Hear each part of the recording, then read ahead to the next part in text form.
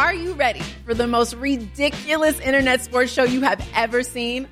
Welcome to Reacts, home of the most outrageous and hilarious videos the web has to offer.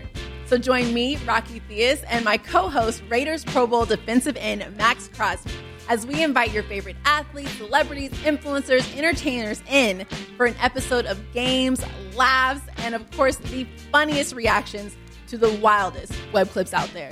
Catch Reacts on YouTube, and that is Reacts, REAXX. Don't miss it. This podcast episode is brought to you by Coors Light. These days, everything is go, go, go. It's nonstop hustle all the time. Work, friends, family expect you to be on 24/7. Well, sometimes you just need to reach for a Coors Light because it's made to chill. Coors Light is cold lagered, cold filtered, and cold packaged. It's as crisp and refreshing as the Colorado Rockies. It is literally made to chill. Coors Light is the one I choose when I need to unwind. So when you want to hit reset, reach for the beer that's made to chill. Get Coors Light in the new look delivered straight to your door with Drizzly or Instacart. Celebrate responsibly. Coors Brewing Company, Golden, Colorado.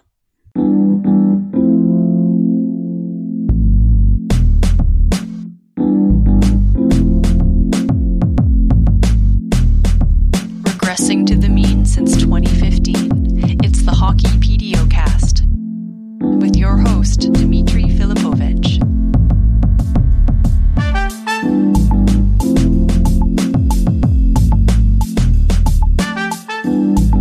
Welcome to the Hockey PDO-cast. My name is Dmitry Filipovich, and sitting across from me at a surprisingly long island in this kitchen is my good buddy Rob Pizzola. Rob, what's going on, man?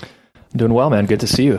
It's great to see you. I haven't seen you since the Sloan Analytics Conference a couple of years ago. I've been coming in and out of Toronto. I've been trying to get a podcast going together, but for whatever reason, our schedules have always kind of conflicted. So yeah, I know I travel a lot too. So I remember last time you were in town, we had messaged and it just didn't work out, but good to see you this time. Well, I'm excited about this. I mean, you're kind of relatively fresh off of being cited as a source in Elliot Friedman's 31 Thoughts, which I'm glad to see your head didn't explode from the fame and you're actually willing to come chat on the podcast. Which is funny because I first met you at Sloan a couple years ago. I had met Elliot before, but he doesn't remember. Mm-hmm. This is when I was still interning at the Score when I first started, and I think Elliot was still there, or at least I'd seen him in the building a couple times and interacted with him. But I met Elliot officially formally introduced myself at Sloan last year, and we had a little bit of a off-the-record conversation for about 15-20 minutes about sports gambling. I guess the name stuck in his mind, right? To reach out to me when the news broke.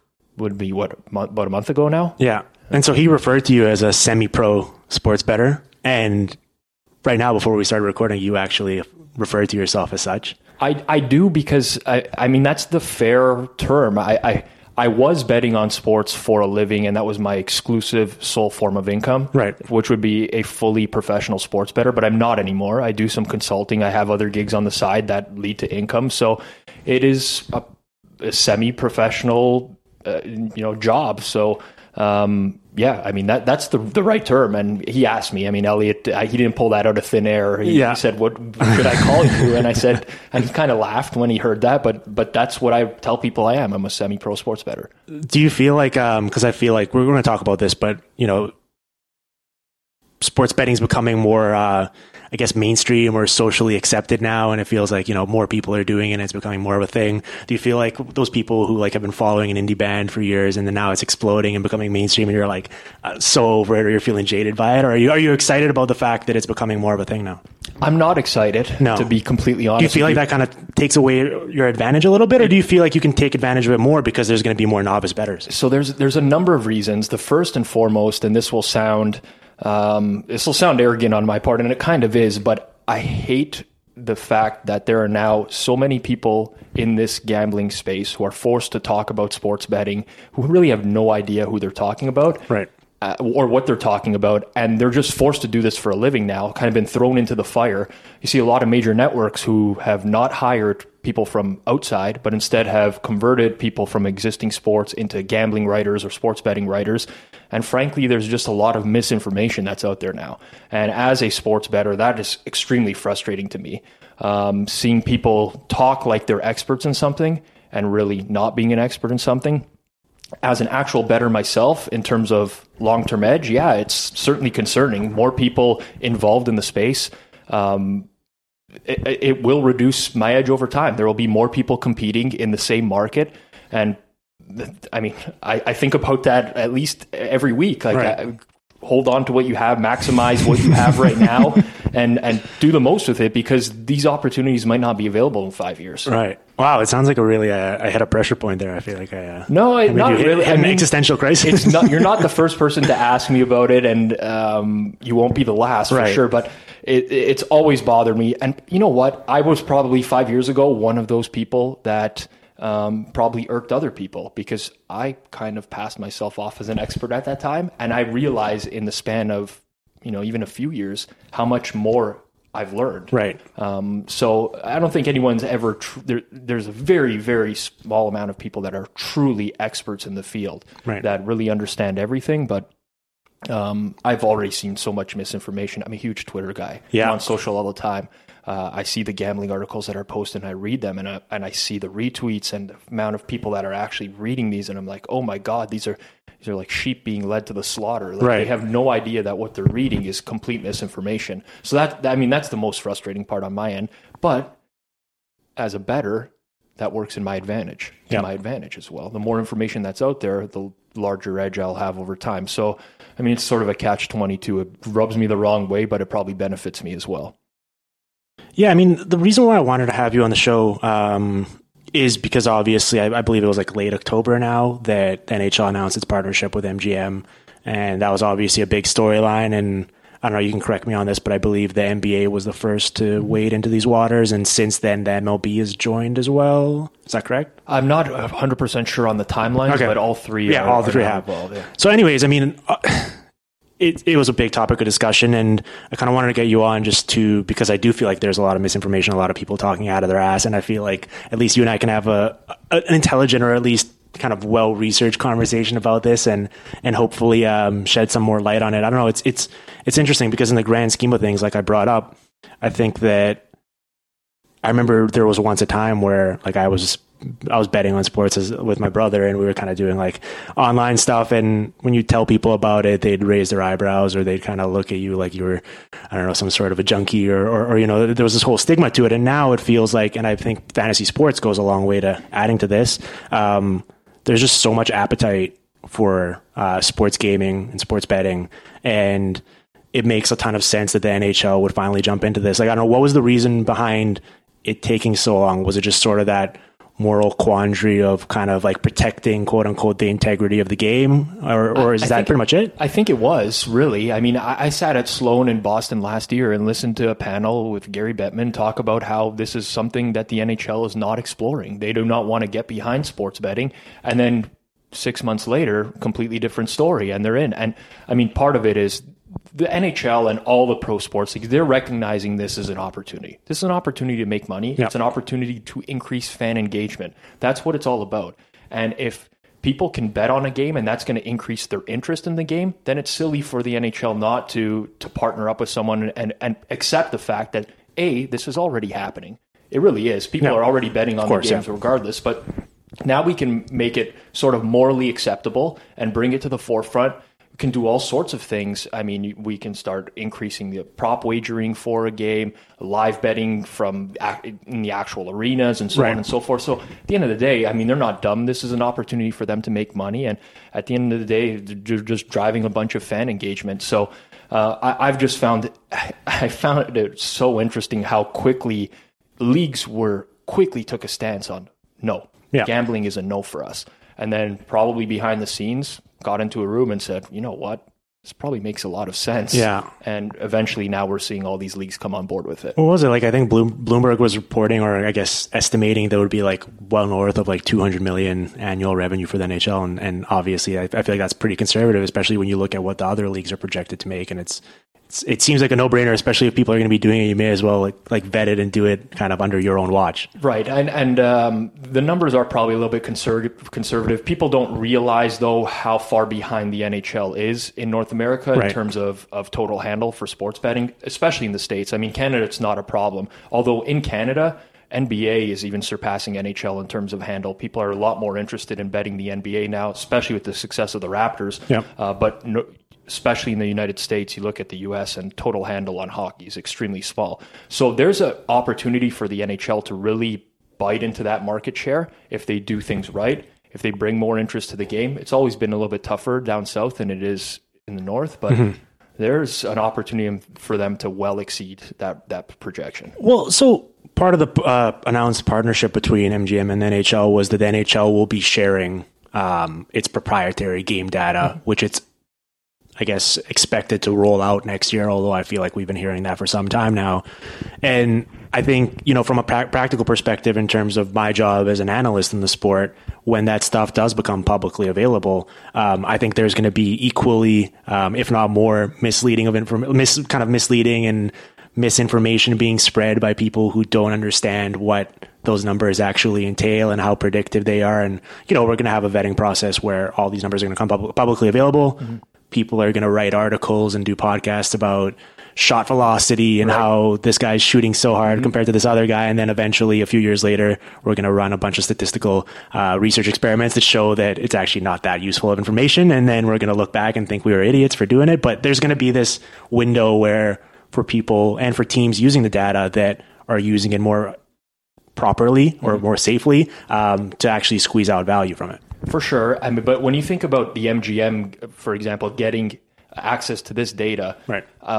The possibilities are infinite with what they can do with it, because we know, or at least I know, that recreational bettors, the vast majority of them, they gravitate to betting options. They love to be flooded with options of anything imaginable that they could possibly bet on. This is why the Super Bowl is so big every year, because there's hundreds and hundreds of prop options. There's prop options that span multiple sports. Right. I mean, you can bet a team's points against LeBron James points on a single day. Yeah. And people love that. So now all of a sudden, books have access to all this additional data. They can offer huge prop markets. Who's going to win the next face-off in this game? Yeah. Who's going to draw the next penalty in this game? And people will bet it. So from a sportsbook perspective, it completely makes sense. From a public perspective, this happens. We think that there's a metric out there that is the be-all and end-all. Corsi is an example, and now we're into the expected goals movement. For sure. These metrics have serious flaws, and the people reporting on them a lot of times do not understand them either, or they don't understand the flaws with these metrics. We will get that just by nature of having access to more data. There's going to be some misinterpretations of the data. I always remember when Boston beat Vancouver in the Stanley Cup, and Boston that year led the league in faceoffs, and they had all these guys that were winning faceoffs at an alarming clip, and the next year was like, you need to get faceoff men. Yeah. Like if a team doesn't have faceoff men, then you're in trouble. But there's actually no correlation between faceoff success and points, and it's just, for sure, the way that data was interpreted based on a very small sample size of one team winning a cup with a bunch of...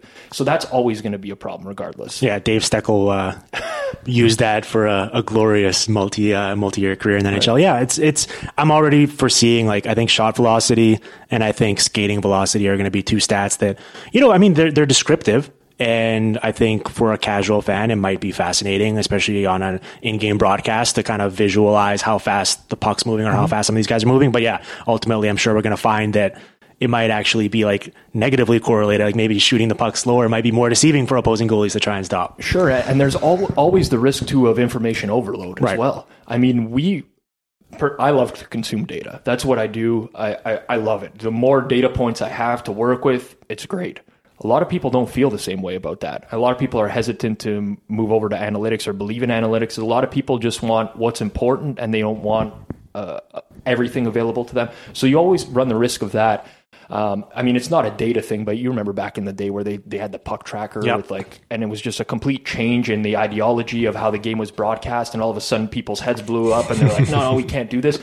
There's a possibility that the broadcasts become overloaded with too much, where it's just like, no, this is not the hockey that I'm used to, and this is not the hockey that I want to watch, and there's a risk. So I think broadcasts, NHL, everybody involved has to find a happy medium of don't want information overload, but enough to satisfy that appetite for the people that do have that information out there. I feel like we're also kind of setting ourselves up a bit for disappointment from the perspective of, I feel like there's a certain segment of the hockey fan base that is positioning this puck tracking data that's going to come out as sort of this golden goose that it's going to reveal all the answers to us. And especially I feel like it's people who are like pushing back a bit against Corsi and shot metrics. They're going like, yeah, that stuff's junk. But once we know all this other stuff, that's really going to paint a better picture. And I'm sure it'll reveal certain things that we don't know so far. But like, I'm trying to temper expectations for people, especially in the early going, to not just expect that it's going to completely change the game. Because I'm pretty sure we're probably going to find that a lot of the stuff we have right now is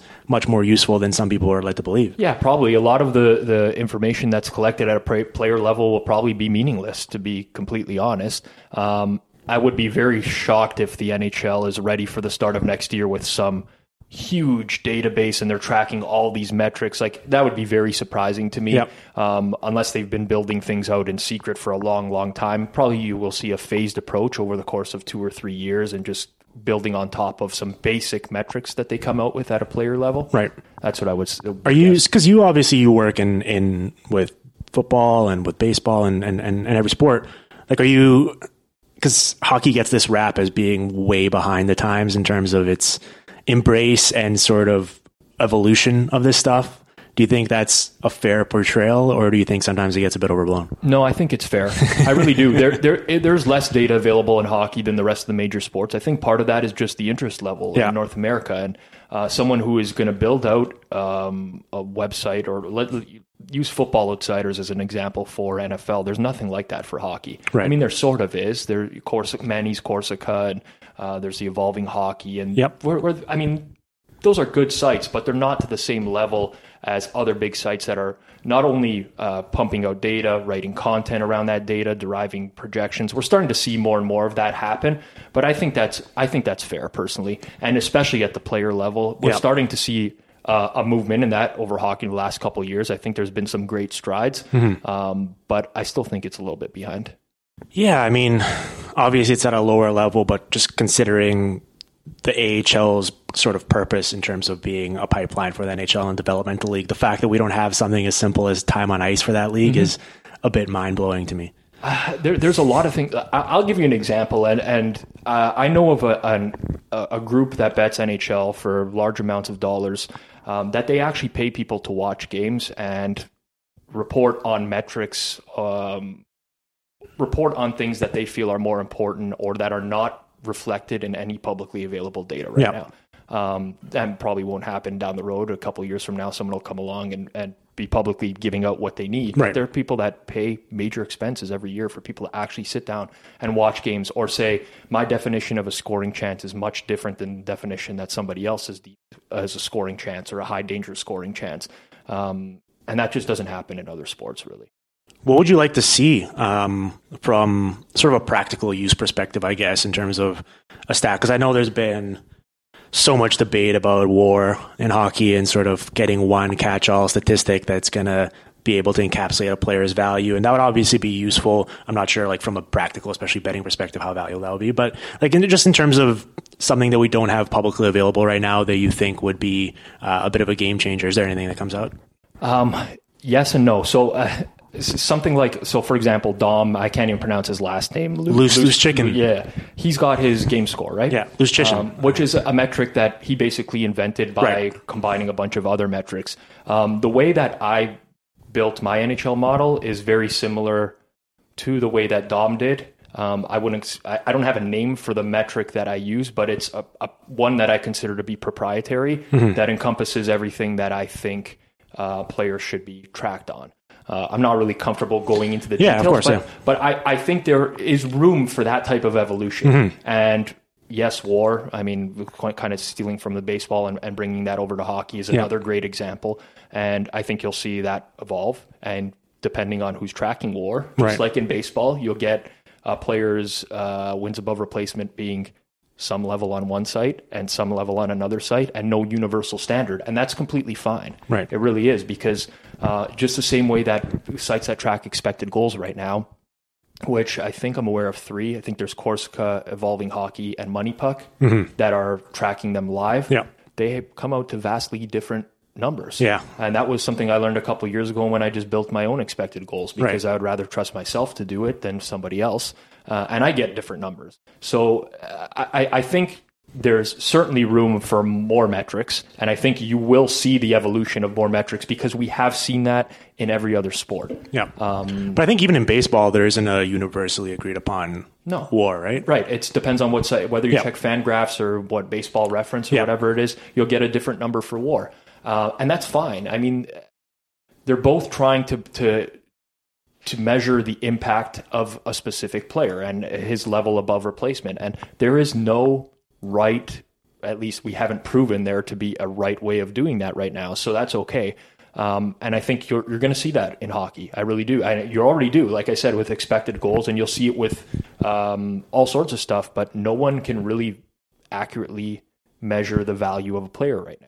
Yeah. Well, I feel like that's especially true. And my answer to the question that I posed to you would have been, and I know it's not particularly exotic, but just I feel like defensive play especially, we are so far behind in terms of evaluating and kind of capturing it. Because obviously, I mean, there's the concept of like the best defensive play is one where nothing really happens, right? So it's like, how do you put that into a number? And obviously, if a guy's constantly on the ice and nothing's really happening in his zone, that's generally a good sign that he's in the right position and he's stopping stuff from happening. But just in terms of that, and then sort of goalie play especially, I mean, we've had some advancements with goals saved above replacement and stuff like that with the Manny does, which is great. But I feel like there's still leaps and bounds to be made there, just beyond like looking at a guy's save percentage. I mean, at least we've come away from goals against average and wins. So like we're making strides, but maybe it's not as happening as fast as some people would like. Right. And maybe, I mean, it could be overload too. Maybe measuring even strength save percentage is an accurate indicator of things. I mean, I'm not saying that it is, but right. I'm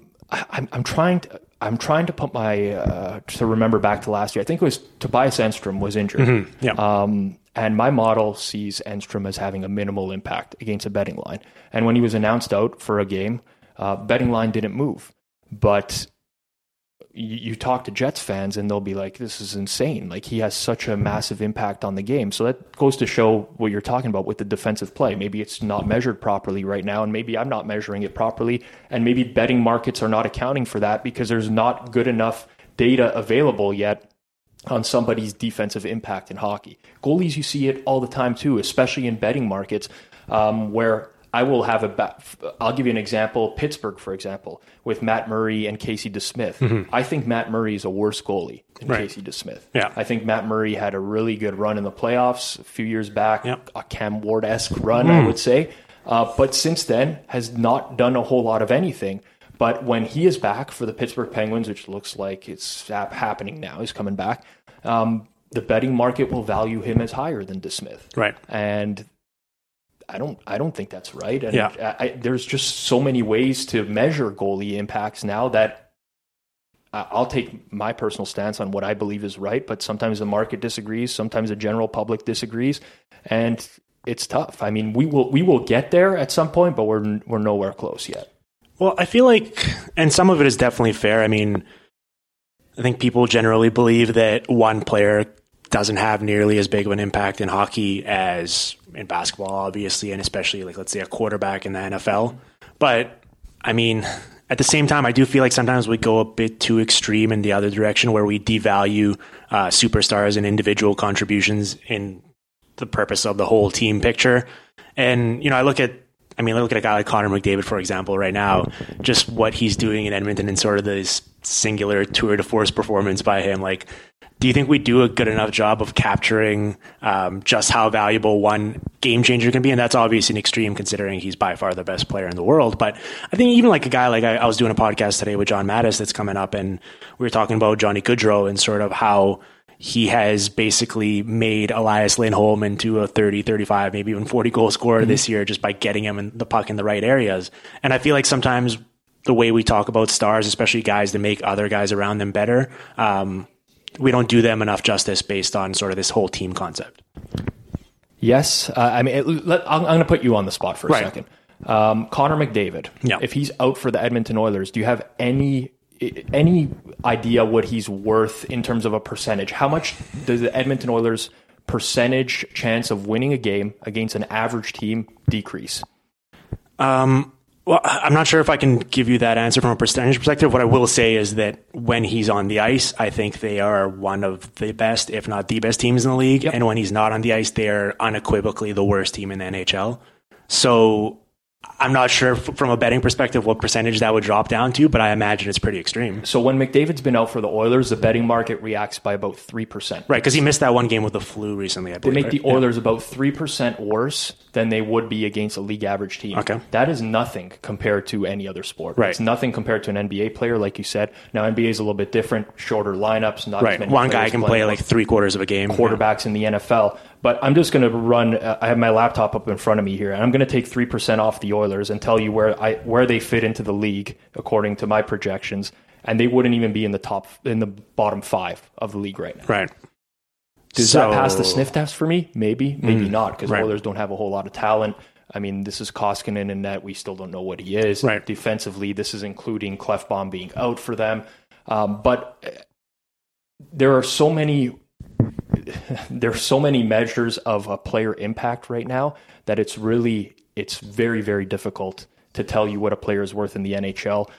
If there's cluster injuries on a team, 3 of the top 6 forwards being out for a team, it's so hard to value what a player that's jumping up from the 4th or 3rd line into a 1st or 2nd line role, what that downgrade is. Right. There's a million things that go into it right now, and this is one of the struggles with actually modeling the NHL as it is.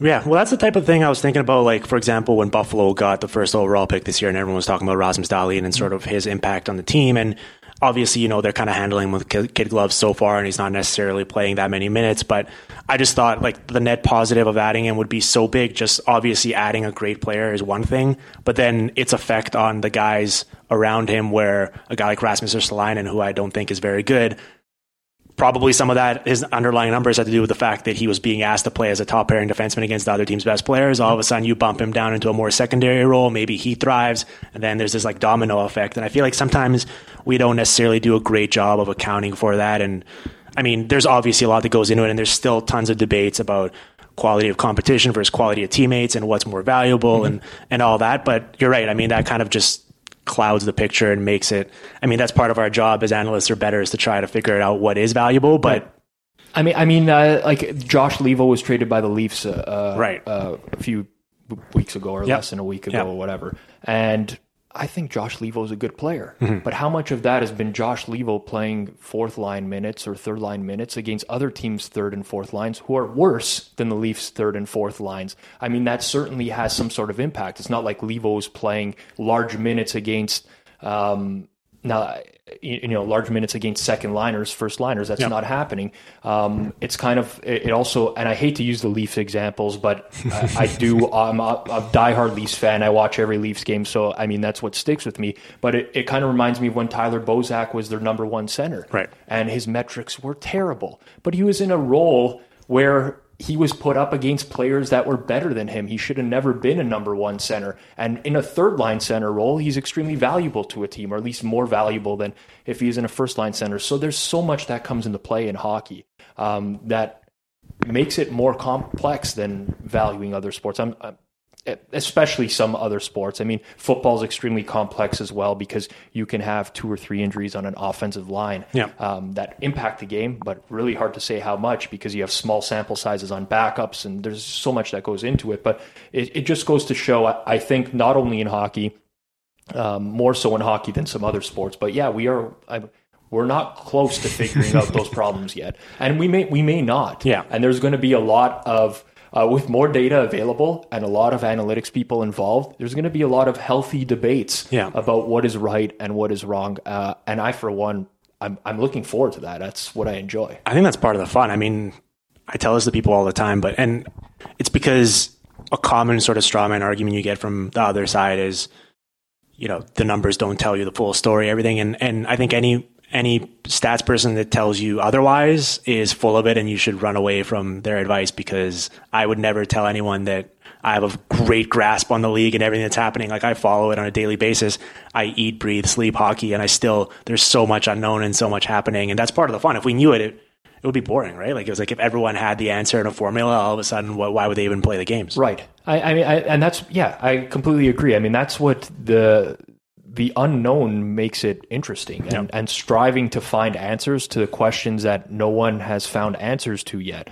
It kind of sucks for me, and this is sort of like a personal thing, but because of what I do and because betting is such a big part of my livelihood and my income, I can't really get involved in a lot of the discussions. And as a fan, that's the toughest thing for me. Is I'd love to, but I always risk giving away too much. Right. And I'll do it in sports where I'm not betting as much, especially football. I mean, Yeah, you're killing it with the periscopes. I do enjoy doing them. I don't bet nearly as much on football. I'm not hurting my edge by doing those, but the NHL market is fairly small. There's not a lot of people that are betting it heavily. Only about a handful of groups that are moving real money on NHL. And I feel like everything I say in regards to that could negatively impact me. Right. Because people are listening. When I was posting my model numbers publicly, someone was betting them on screen and moving lines. And that's sort of how I got involved in this in the first place, was somebody reaching out to me and saying, no, you need to stop posting your stuff publicly because it's affecting our ability to bet on the games. That's literally how it all started for me. So, is sort of like a tangent I've gone off to here, but that's what kind of bothers me or irks me a little bit about what I do, because there's so many great discussions to be had. And I follow some great guys on Twitter the work that they're doing is fantastic, but I'd love to engage them a little bit more, but I really can't. I'm not in a position to do that. Let's take a quick break here from a sponsor, and we're going to finish up this conversation on the other end. Getting tickets to sporting events can be far too complicated. With hundreds of websites and varying levels of reliability, how do you know who to trust out there? That's why SeatGeek's so clutch, because they're going to take all the guesswork out of it for you by doing all the work. SeatGeek's going to pull millions of tickets into one place so you can easily find the seats you're looking for a price you're willing to pay. There's nothing quite like being there in person, and SeatGeek's going to get you closer to their action for a great value. Not only does SeatGeek identify the best seats that fit your budget with their grading system, but every purchase is also fully guaranteed, so you can shop with supreme confidence knowing that what you pay for is what you're going to get. That's why you need to make SeatGeek your go-to ticket source for everything from sports and concerts to comedy and theater. We're in that gift-giving part of the year now with Christmas approaching, and it's going to make for a great opportunity for you to get in on the action and get someone significant in your life that you hold near and dear to your heart tickets to go watch their favorite team play live in person. And the best part is that I know that all the prices and all the costs are going to add up as you get all these gifts around this time of year, and SeatGeek is going to, make that a little bit easier for you by giving you a little bit of a discount just because you're a PDOcast listener. So as my listener, you're going to get $10 off your first SeatGeek purchase. To get in on it, all you have to do is download the SeatGeek app and enter the promo code PDO. That's promo code PDO for $10 off your first SeatGeek purchase. Now let's get back to Rob Pizzola on the Hockey PDO cast. Okay.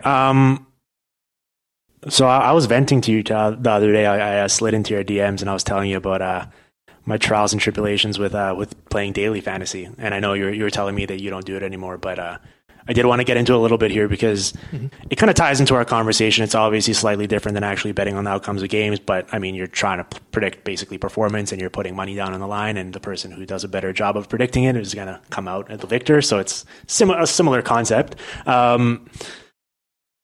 I feel like the league hasn't done nearly a good enough job, and I feel like for the most part, I think the NFL is the only one that's really doing a good job in this regard, but obviously with fantasy football being king in North America, that's part of it. But now even when I watch these pregame shows, like they've got actual fantasy analysts on to talk about the price for a player on a given day and who you should have in your lineup and matchups and stuff like that. And obviously it's easier considering it's only happening really once a week. So like really key in on it. And on a night to night basis, when there's 8 games one night and then 10 games another night, it's like, it's free flowing and fast. And so there's a certain element of it to that. But I think in terms of driving fan engagement, and we're always looking in hockey to, especially in the American market, to capture the attention of more casual fans and bring them on board because hockey is such a fun, fast-paced sport.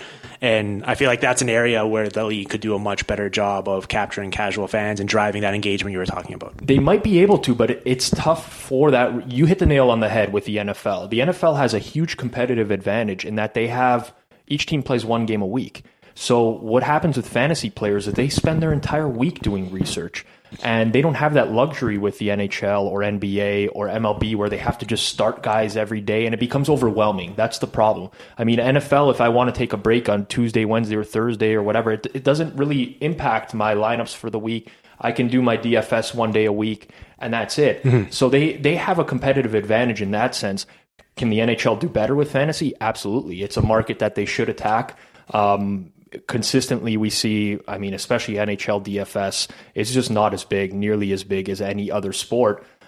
Is it because of the lack of interest in NHL compared to other sports across North America? Yeah, that's part of it. But I'm trying to think of like if I see any promotions of fantasy. I know TSN in Canada does some fantasy tracker. I've never actually checked that out in my life, nor would they do like a draft before the season with all the insiders. Like, and that's not going to interest anyone. That's just like a sponsored draft or whatever that they do. But aside from that, there's really not a whole lot. So sure, there's room for opportunity there. They could really market that around Saturday nights. If the major DFS companies, DraftKings, FanDuel they do some Saturday night stuff, but maybe market it specifically to Canadians and run some larger tournaments in their running. Potentially there's something there for sure. Well, did you read Dan Barbarisi's Dueling with Kings book that came out about a year or two ago? This is a sad statement I'm going to make, but I don't read. Okay. I don't read unless it's for a specific purpose. Unless it's I'm going to gain some sort of knowledge that's going to help me. I'm very targeted. I don't read fiction. I don't I even most of the articles. I'm really bad. It's not an attention span thing. It's a time thing. It sounds so sad, but it's hard for me to spend time.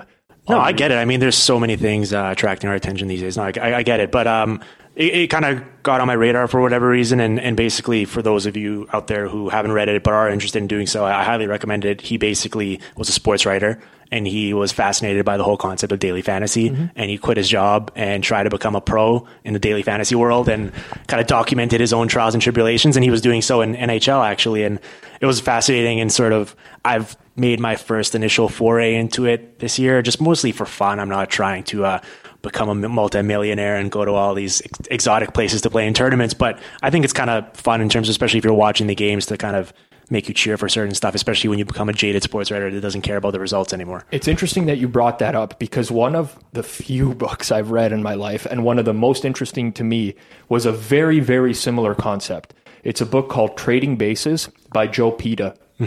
And essentially, it actually was a life-changing book for me. Completely changed the way that I looked at sports betting.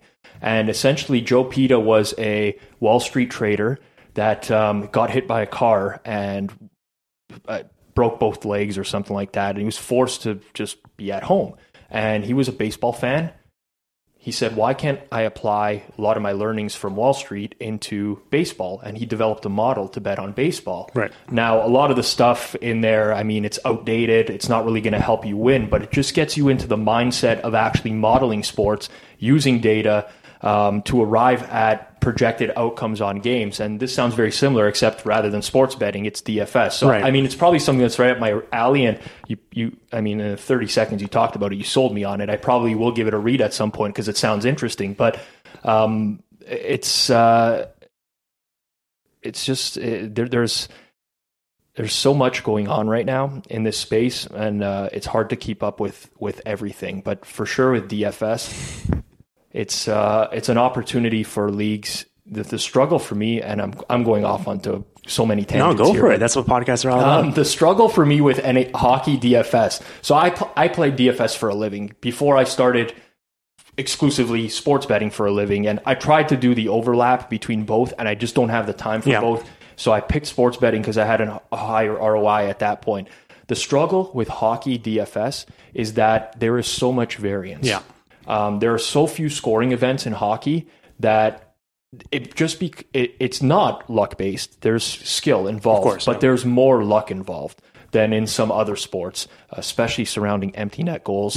Like teams now pull their goalie with like 4 minutes left, a couple empty net goals, and that's a fiasco and a nightmare in and of itself. There's just so much that goes into it, and also with the late scratches in hockey, the injury reporting is terrible.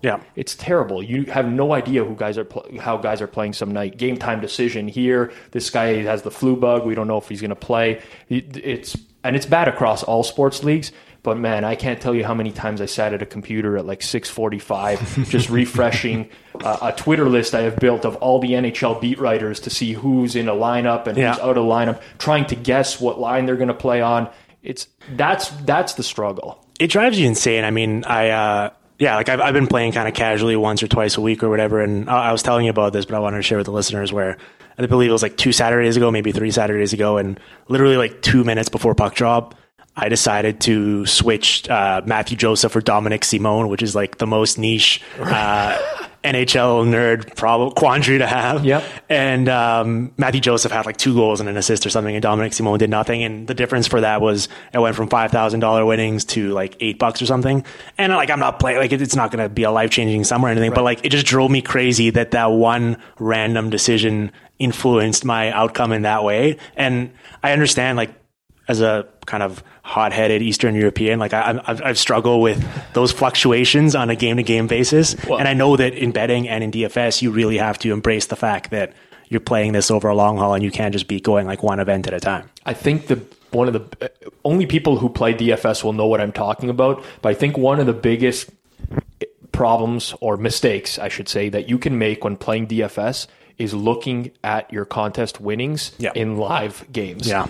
I've lost $100,000 in live winnings from a guy like blowing a tire coming out of the pits in NASCAR. I'm not even exaggerating. Yeah. Like, you just see your account going from like winning $150,000 to $1,000 or like even less. Like it's crazy. I'm not built to handle those swings. For those who do play DFS and are regularly refreshing to see where they stand, I don't know how you do it. Like you'll die before you're 50 if you do that. Yeah. It's a guarantee. I would put money down on it. There's just so much anxiety associated with checking your contest winnings. Oh, yeah. I mean, daily fantasy ruins your life. With that being said, I'd appreciate everyone listening. Go to FanDuel.com/PDO. Let them know we sent you, and you'll get a deposit bonus and come play against me. That was a shameless little plug there. Oh, you slipped it in there good. Like, yeah. Good time. It was on point. Like, it's not like you went off track. I'm just kidding. I highly recommend not getting into daily fantasy if you don't play. It drives me crazy. All I would say is this. I mean, if you're going to play daily fantasy, do it for fun, I think. Exactly. Yeah. Or you should. It's tough, but if you're playing daily fantasy, don't go with the expectation that you're going to win a lot of money. Or if you're playing these tournaments to win $1 million or whatever, it's extremely unlikely. Like it's a lottery ticket, right? Yeah. But just like with sports betting, very few people win. Less than 1% of people win. So you have to go in knowing that. And if you're recreational and you're not using sophisticated models or something along those lines, chances are, like, it's extremely likely you're not going to win. But that doesn't mean don't play. I mean, I have friends that know they're not going to win, but it's entertainment. Yeah. Like, instead of going and spend $15 on a movie ticket, they spend $5-10 a night in front of a TV, enter a hockey You care tournament. About games you would never have cared about before. I mean, it's an expense at the end of the day. They're probably not going to win, but I mean, and it sounds a little like degenerate, but it's entertainment. Like you have no idea how many Ottawa Senators games I've been invested in this year because they are daily fantasy heaven, because they're giving up every goal and they're scoring every goal, and just stacking against them and playing their guys has been very beneficial. But I otherwise would never have really cared that much, and now I'm just watching these games, like cheering for Wayne Simmons to score a hat trick. We wonder why the NHL is getting into sports betting. Yeah. This is exactly why. Exactly, yeah. Because I mean, I'd never watch a Senators game. I'm not going to watch half these teams in the league, like LA. I know.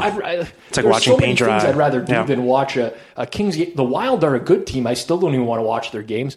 So now all of a sudden you add a little bit of excitement to it, opportunity to win money. Oh, sure, I'll watch a King. What was I watching last night? Ducks Stars. Like, Klingberg is out. Terrible hockey game, and it's just like, I'm tuned in. Like, I'm invested now. So I mean, no, it's true. I think it's kind of a bit of a blessing and a curse, but like, I think there's a lot of people listening to this show right now or that follow us on Twitter that think they're convinced that they know significantly more about hockey than us and think we're idiots. And so obviously that'll lead to a lot of people getting into betting and DFS to try their hand at that. And I think that's a good thing. But I think sometimes people can delude themselves into thinking maybe they know a little bit more than they actually do. I think that's just general for sports fans. Sports fans have an ego. It is what it is. There's the vast majority of people think they know more than someone else. I remember when I first started posting my models publicly, the comments I would get, and people who still do that. I mean, I look at the comments and they're like, I don't know why you continue to do that every day, but there's people that just don't understand probability, like a basic concept. Like, I'm not saying a team is going to win. I'm saying they have a 60% chance to win. If they played this game 5 times, they'd win 3 out of 5. That's a very, very difficult concept for someone to grasp. It goes way over their head. You pick a team to win and say they have an edge as a favorite and they lose, you get the what an idiot. Oh, like, Dom's mentions are hilarious when that happens. Like I tell him, I mean, Dom I went to a Leafs game with him a few weeks back. I consider him a friend. I'm like, what? And I understand, and I don't want to get talking about Dom, and I understand why just people in general do it, and it's the same reason I did. I mean, I was trying to build a following. I was trying to build my own brand, and Dom does a good job with that, but man, you got to start muting some people, or like, it's tough. It's tough dealing with people, with sports fans in general, who are always adamant that they're right. Yeah. I mean, like when I flew here to Toronto from Vancouver, I wasn't on the plane thinking I better go in the cockpit and fly this plane because this pilot has no idea what he's doing. Right. But people watch games here, and this is another thing, another tangent by me. There's this mentality that I watch the games, therefore I know what's going to happen in the future. Right. And the best NBA bettor I've ever encountered in my life does not watch the NBA, period. Not a single game. He wouldn't be caught dead watching an NBA game. He has the best return on investment I've ever seen, or like personally seen, from anyone who does NBA. It's a huge fallacy. Right. You need to watch the games to win.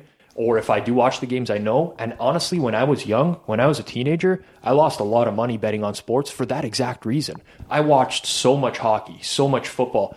I always thought, I was so confident I knew what was going to happen. That's not the way it works.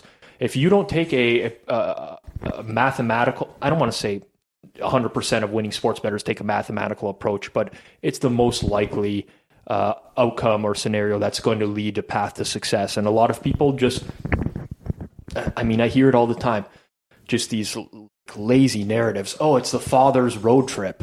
Like the fathers are all going to watch the game. Like, how is this team going to possibly lose? Or the first game after a coach got fired and the team is going to play harder. Or the team they got blown out by 5 goals last week. Last game, you're going to see an increased effort. You get all these narratives, and all of it is fluff, man. It's really fluff. And when you take a mathematical approach and you remove yourself from that, and you just start to say, this is what my model says, I'm going to trust the number, and you've proven to win over time, that's probably the best way you can go about betting on sports. I mean, I feel like I'm probably just too close to the situation because I do follow hockey more closely than other sports, but I feel like hockey is subject to much more of that than we see in others. Like, there's just so much like psychoanalyzing and buying into emotions and sort of these storylines, and you'll watch any broadcast and they'll be kind of like zoning in on this one random tangential thing that obviously has no outcome on the bearing of the game, but they're acting like this factor is going to change everything for this team. And it's like, I'm not here to rag on people, and I watch a ton of NHL broadcasts, but a lot of the analysis you get is misinformed, or just it's like I like to say fluff a lot. It's fluff. It's stuff that is meaningless to the outcome of the game. And I think honestly, watching the games sometimes does you a disservice because you develop this inherent bias. You watch a team play 1 or 2 times and they play like garbage. You don't want to bet on the teams anymore. Right. This happens to me all the time. I wake up in the morning. I'm like, please God, do not like give me a bet on the Detroit Red Wings today or the LA Kings or whatever. Like, because I've watched them and they stink. Yeah. But there gets to a point where you make bets based on price and probability.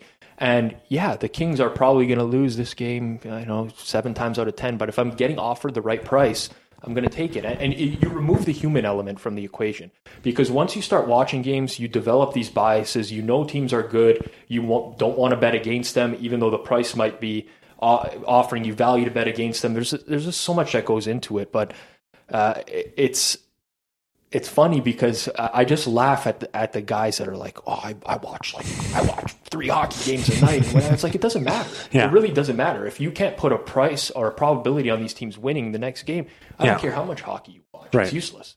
No, yeah, I mean, I completely agree with that. Yeah, I mean, you do.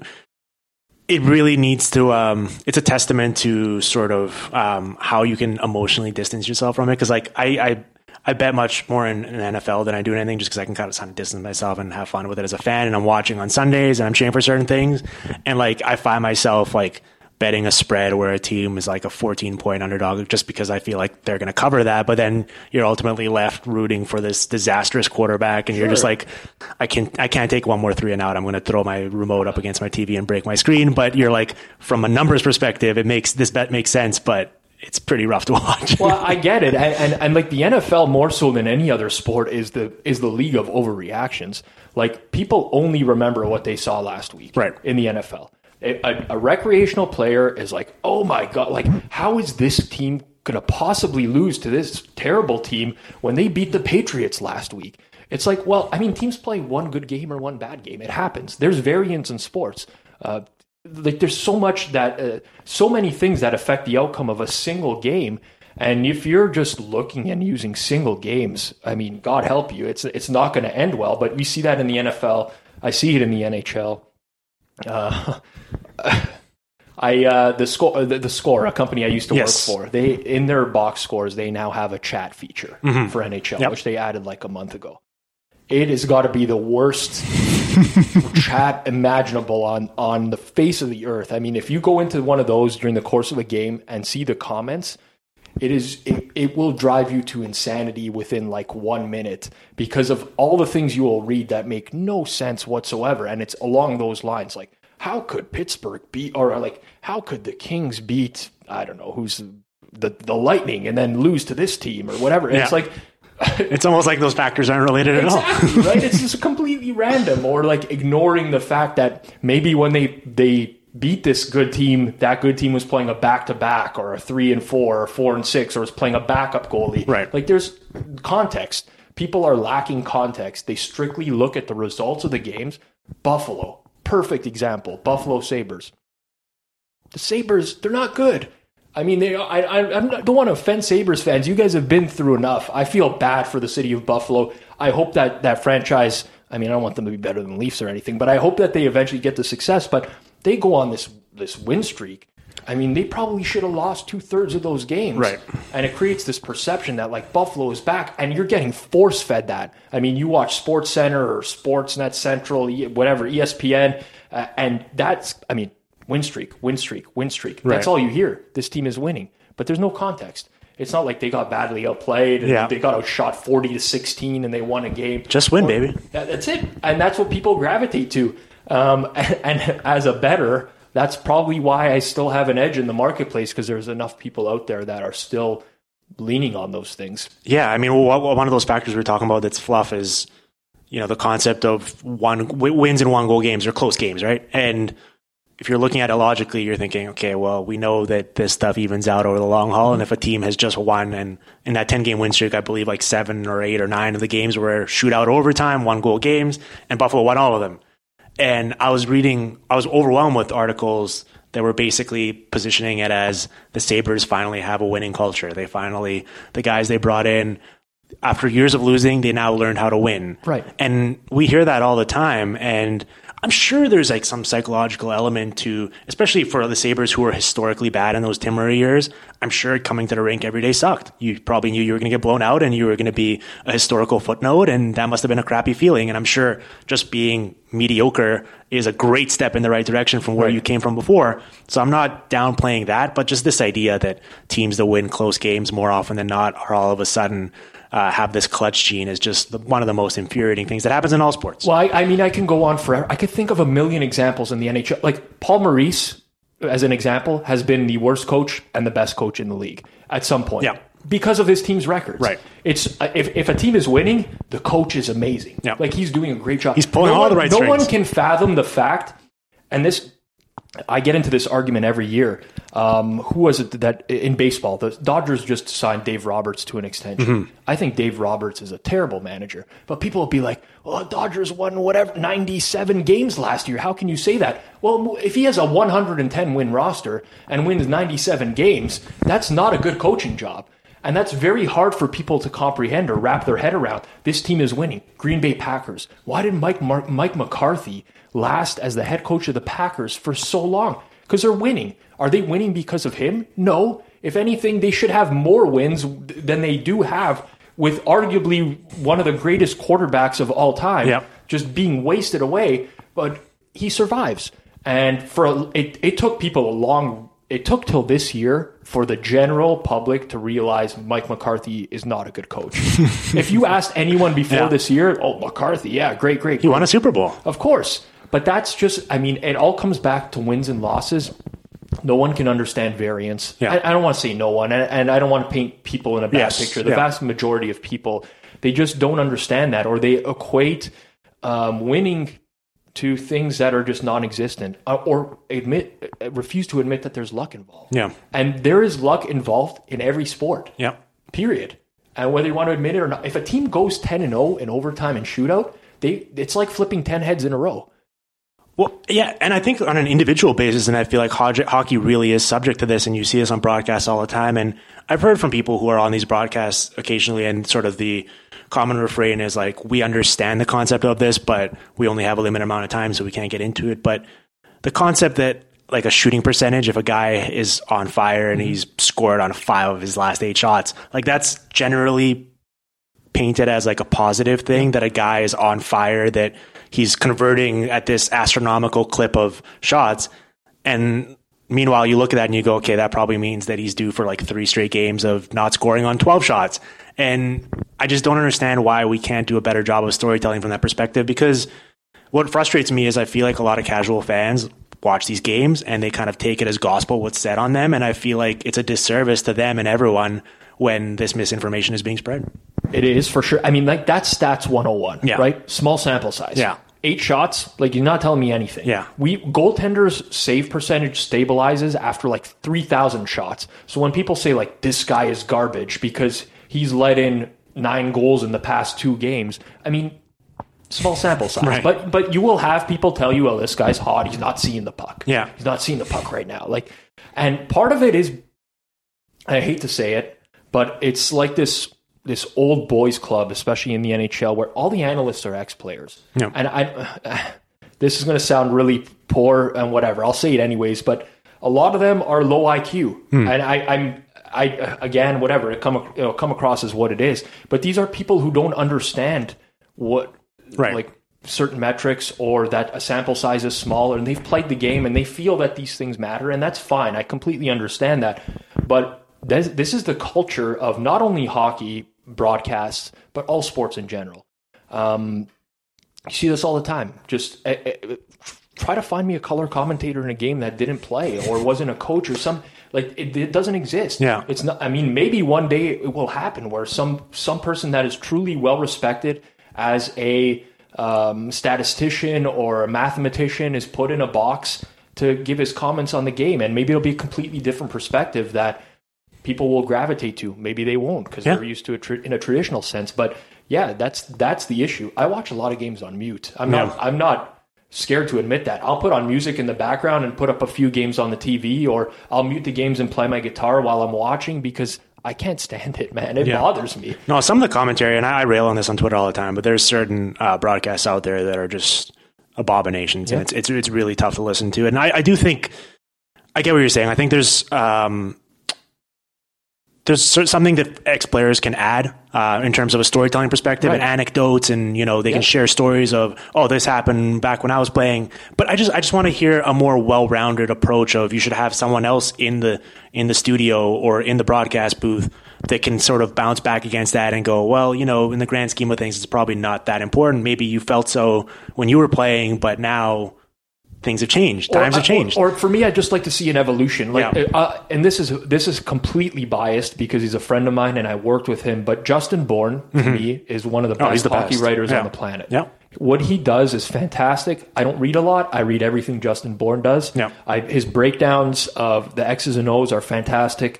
He's got the right mix, in my opinion, of understanding that he played the game, and maybe not at the pro level because he was injured, but he played. Yeah. He's worked with the Marlies. He worked in the league, so has an understanding of that. But he's sort of embraced the stats side of things as well. And I think it's a perfect blend. I'm not saying somebody needs to, like, the broadcast need to be 100% analytics driven, because no one wants to hear that. And frankly, it gets tiresome after a while, regardless.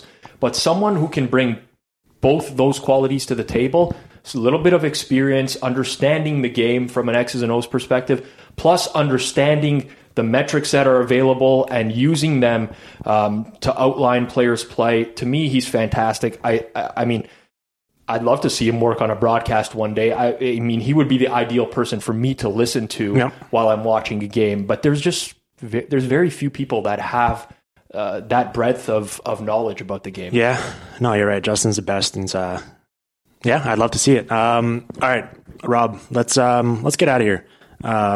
Where can people follow you online? I usually have other writers. I'm like, oh, what are you working on next? I got nothing to promote. I really don't have anything to promote. If you want to follow me on Twitter, at Rob Pizzola, that's Pizz or ZZ if you're in the States, OLA. I'm not the greatest follow on Twitter. I post. You're entertaining. I enjoy following. I think I am, but I used to be really I used to live tweet like Dallas Cowboys games. I'm a huge Dallas Cowboys fan. Right. Man, that was, I don't want to get back to that, but I still do every now and then. But I try to post, I try to be helpful. One thing I will say, and I say this on every program I'm ever on, even if you don't want to follow me or you have a question about sports betting or you want to know something more about hockey, my DMs are open. That's done intentionally. If you ever want to ask me a question and you're embarrassed about something or want to know more about something, feel free to DM me and I will get back to you and try to give you some insights. Well, I highly co-sign that and encourage that. We're entering a brave new world here, and I feel like we're going to be talking about sports betting a lot more, and I'm looking forward to it. I'm excited, and obviously your insight's going to be very valuable in that topic. Appreciate it. I hope so.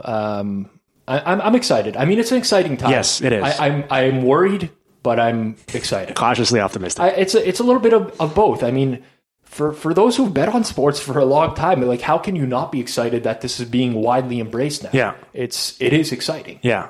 Yeah, you're being like acknowledged and vindicated. But I don't want people to get good. Like, true. I don't want people to get good at betting on sports. I just bet on it, have a good time, and enjoy it. But don't be too good. Yeah, keep drinking that beer and keep placing those bets. You know, and listen to those analysts that are telling you about a team's will to win and the desire that they have in the playoffs and whatever other narratives you're getting fed.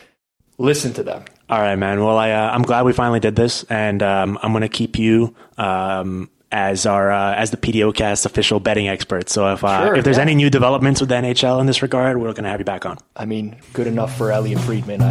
Good enough for the PDOcast. Gotta be. Cheers. The Hockey PDOcast with Dmitry Filipovich. Follow on Twitter at DimFilipovich and on SoundCloud at soundcloud.com/hockeypdocast.